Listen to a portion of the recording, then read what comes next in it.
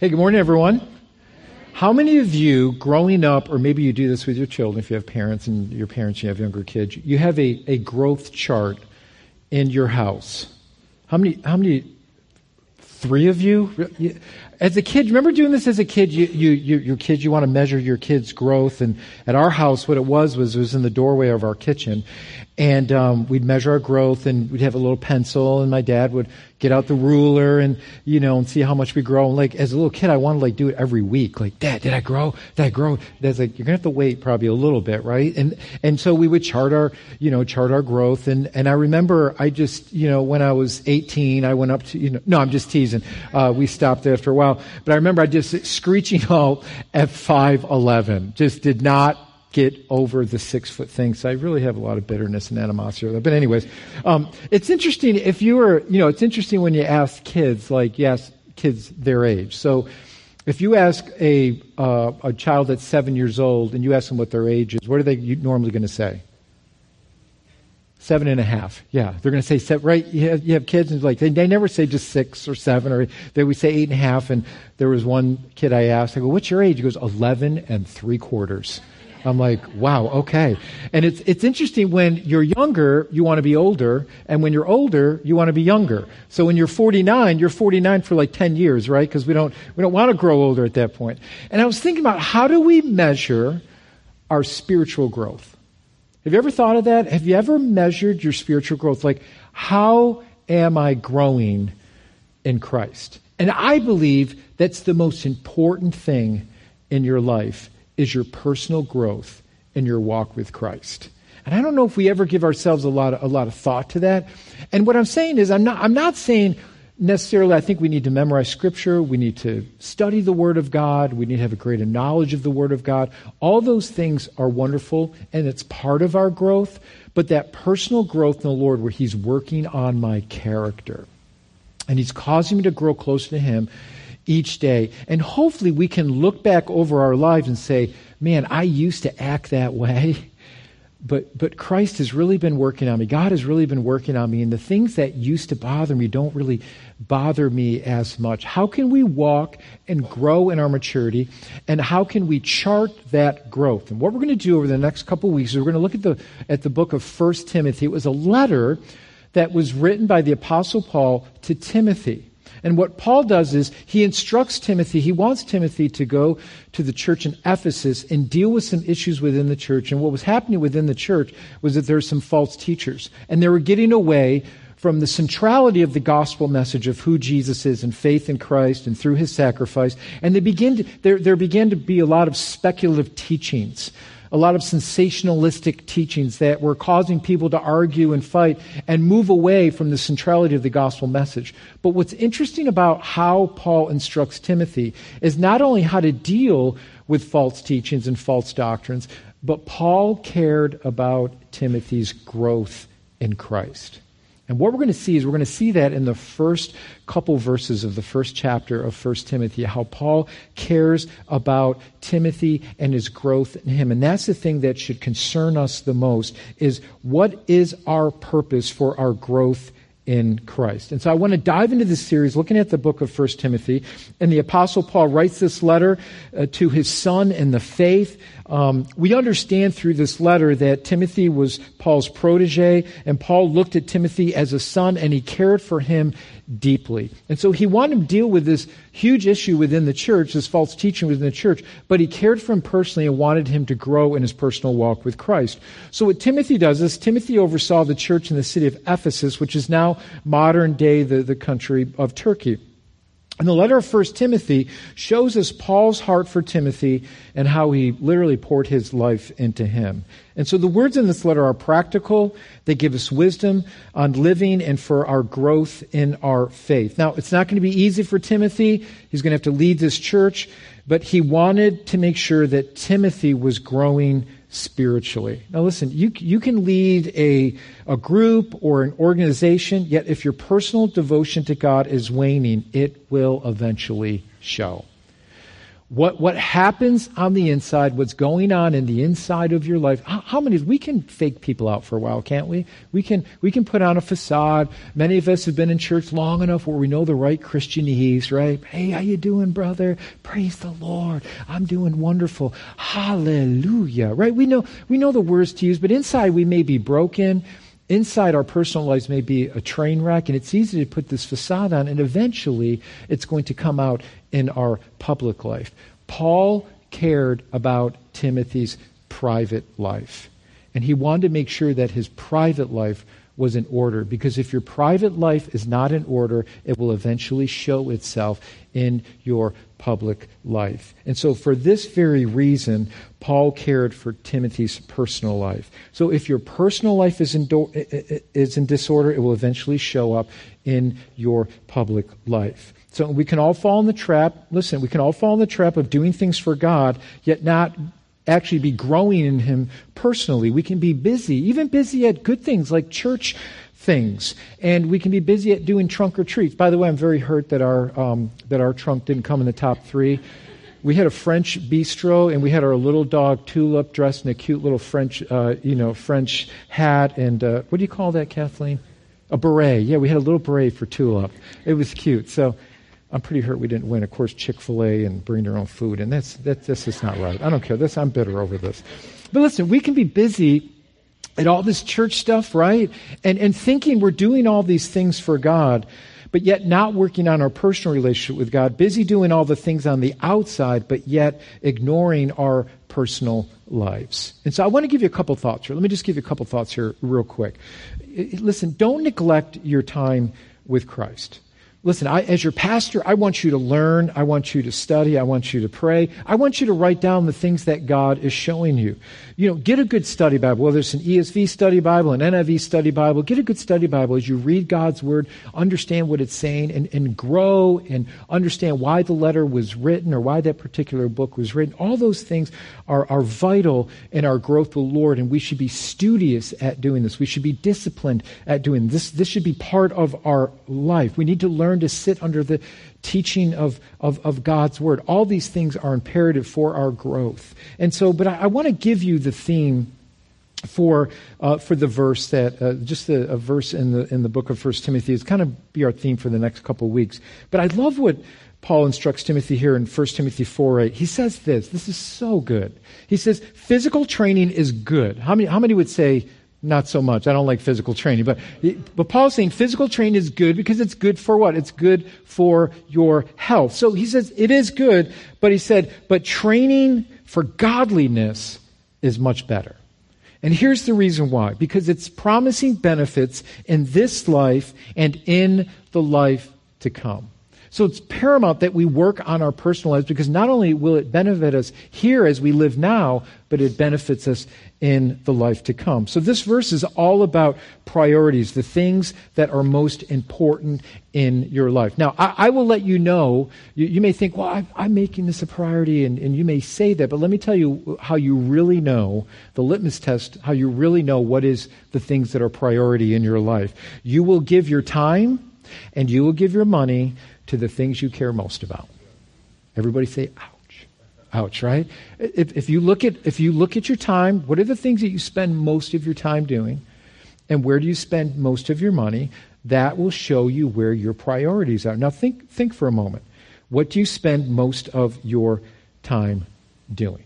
Just think about and listen, Paul's not saying that a hobby or these other things aren't bad, but is there balance in our life? Are we really working on the things that are most important? And what Paul is saying here is our personal lives are what's most important. Are we training ourselves to be godly with all the other things that go in our life? Paul's not saying that physical training is bad. He's saying our pursuit of God is much better for two reasons, in this life and the life to come. Now, I was a swimmer, and I remember just swimming and going to practice. I hated practice. It was basically 4 hours after school every day. We did an hour of homework, we did an hour of dry training with weights, and then we did 2 hours in the pool. 5 days a week after going. I wouldn't get home till like 8, 9 o'clock. And my mom would pack me 4 peanut butter and jelly sandwiches because I just couldn't. And wasn't that wonderful, that day when you just could not gain weight? Remember that? Those were good days. I could come home and eat a half gallon of ice cream and never gain weight. I was just in the pool all the time. And I remember thinking to myself, what am I doing? What is this for, right?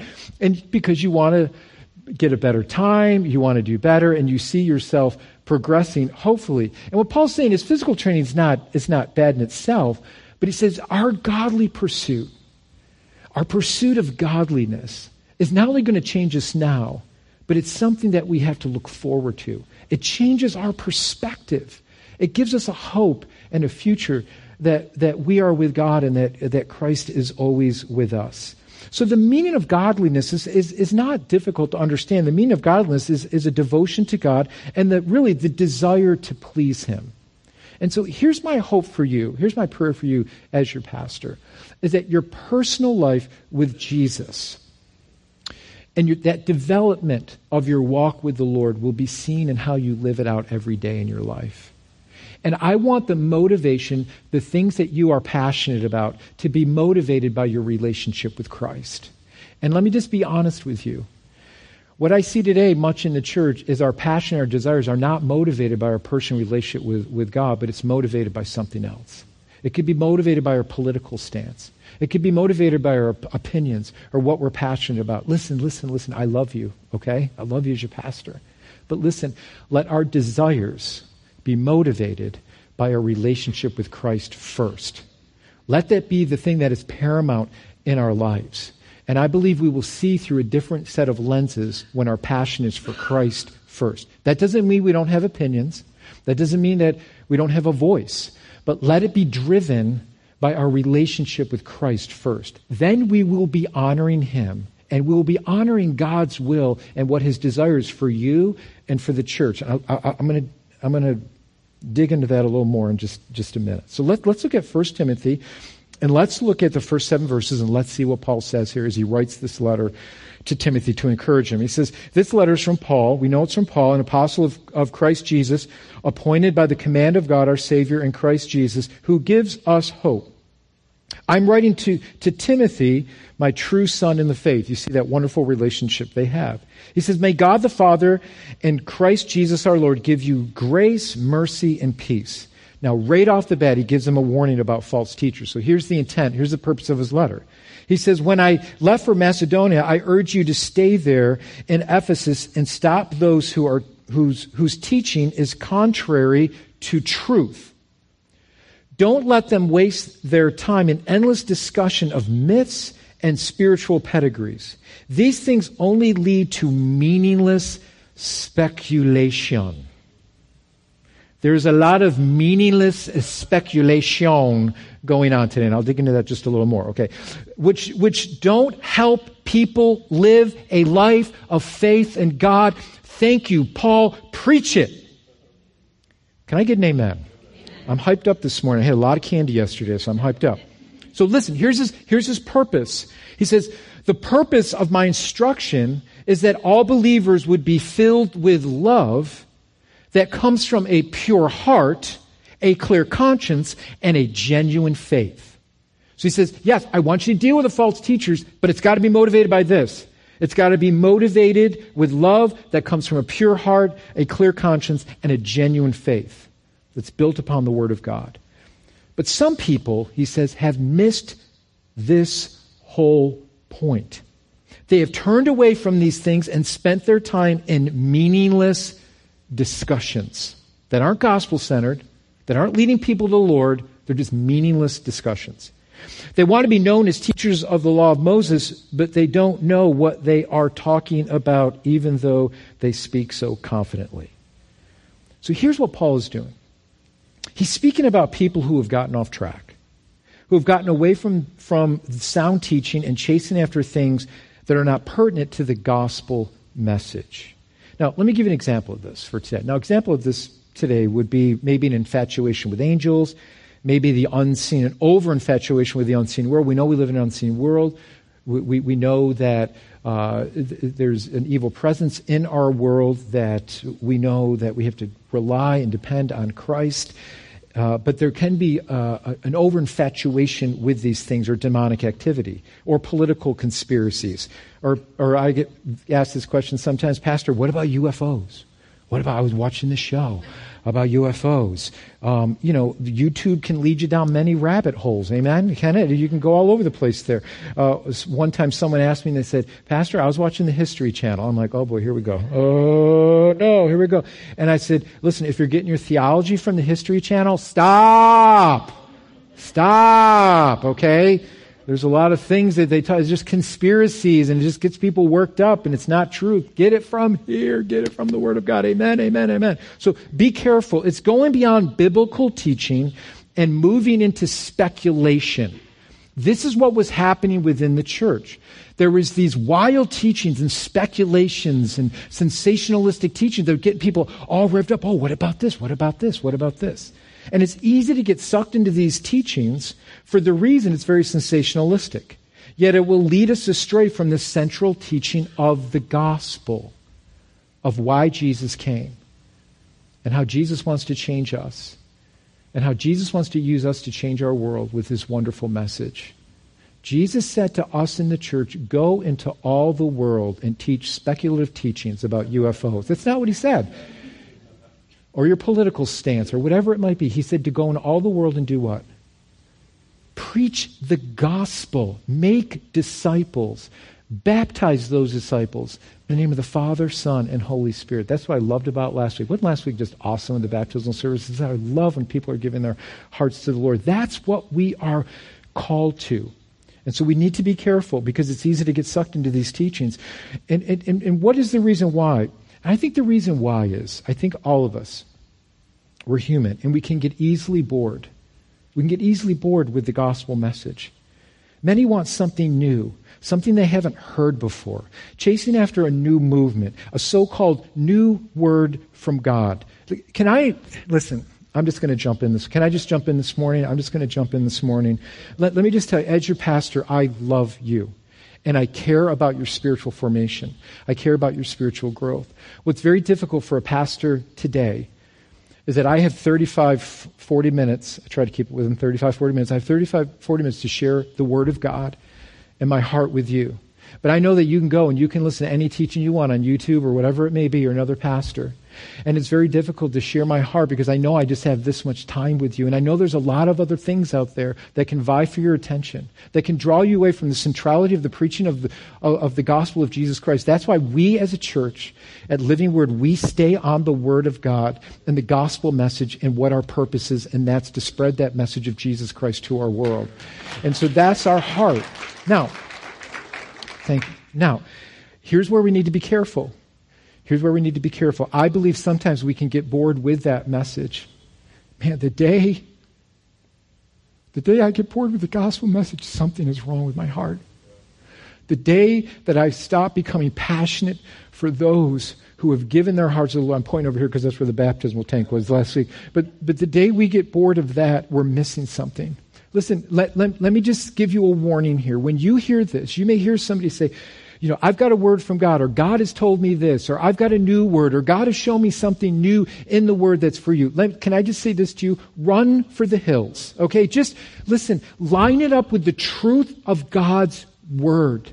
If you're in doubt, talk to me or Pastor Brandon. Ask us questions. We try to keep up on all this stuff as much as possible, but I will, with all my heart and with love, share with you my concern.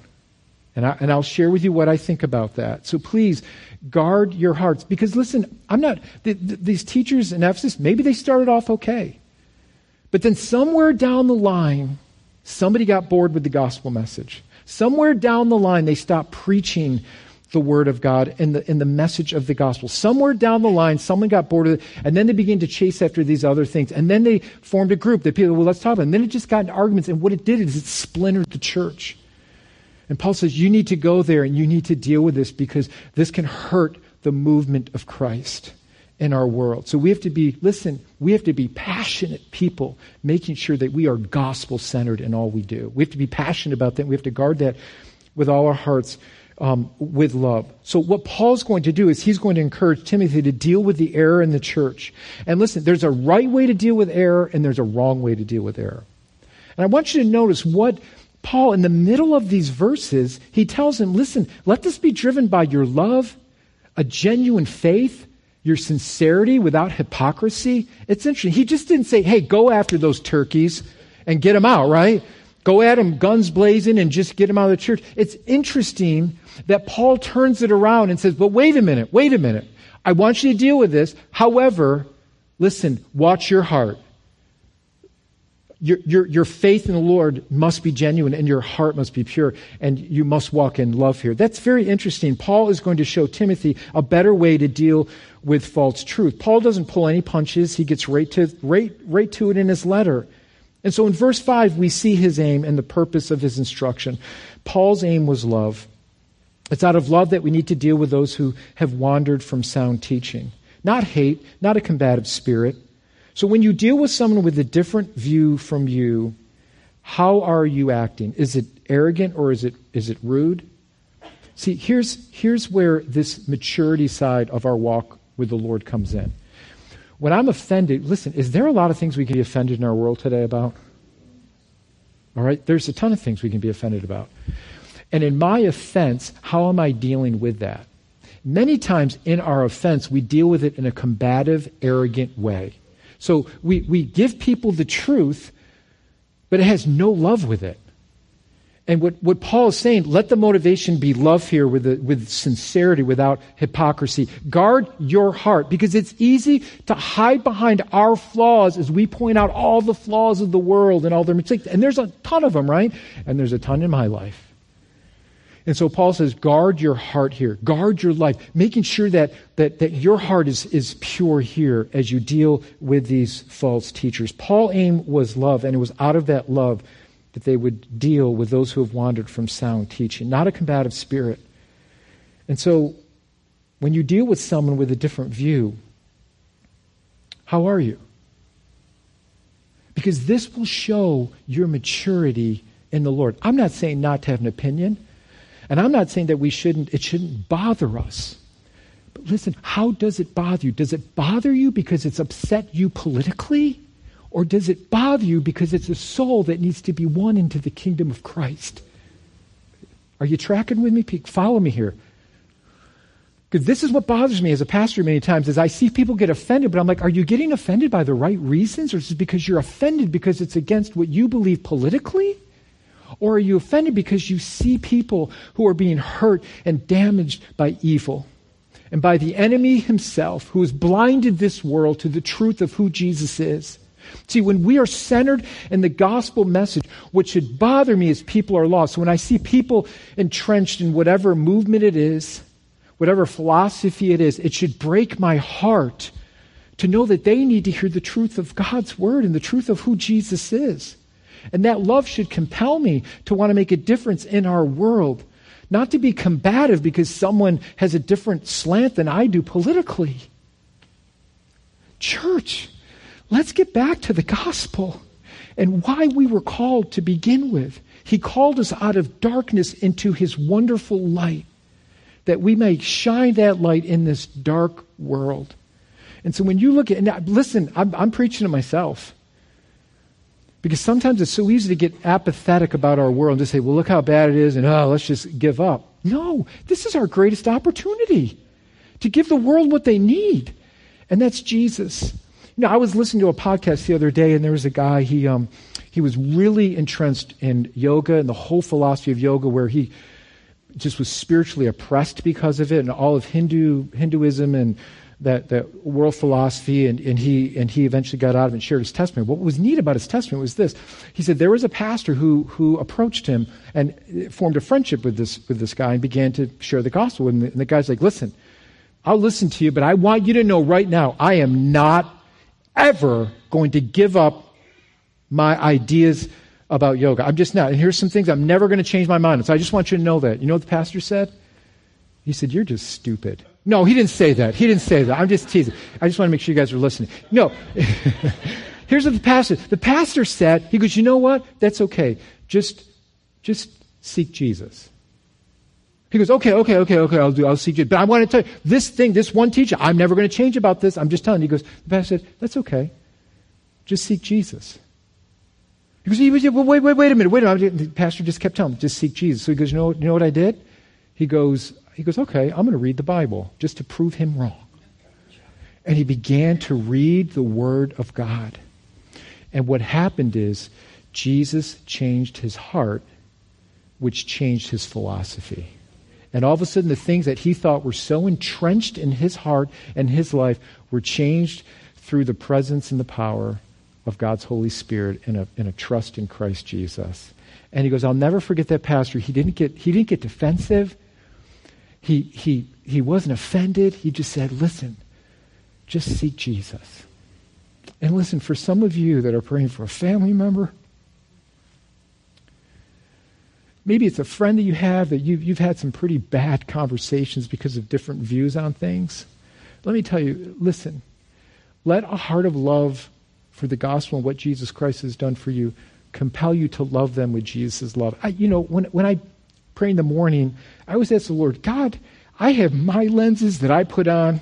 Oh gosh, the world is terrible, And then it's like, Jesus is, Barton, take off your lenses and put on my lenses and let me show you how I see the world. See, here's what compels me. I know that God is a loving, gracious God, but I know he's going to judge sin. He's going to judge the world. And what compels me to want people to know about Jesus is not because I'm trying to win them to some philosophy that I have. I want to win them because I know that God is a loving God, but a just God, and he will judge our sins. And no one's getting away with anything. And so what should drive us and compel us is that gospel message that Jesus atones for our sin and our waywardness. That's the thing that should be driving us, knowing that God is a God that will judge every person according to what they know and according to what they do. And have they trusted Christ with their lives? And so that's the thing that should compel us as believers to look at this lost world. So I want to take my lenses off, and I want to, Christ, let me look through your lens. And I know this world is bad, and I know people offend me, and they say things that I don't agree with. But Jesus, you died for them too, just as much as you died for me. Change my heart. See, this is the purpose of Paul writing to Timothy. Listen, have a pure faith, have a pure heart. No hypocrisy. Don't have a combative spirit. Deal with the error. Speak truth, but do it in love. And so Paul reminds us that our heart should be pure and not hypocritical. See, we can do a great job pointing out all the false teachers, yet at the very same time, our marriages could be in a train wreck, right? Our marriages could not be doing well. Or I could do a great job pointing out all the things that's wrong with the world, but my own heart is wayward. Our faith should be sincere and genuine because a sincere faith believes and lives out the gospel we actually believe.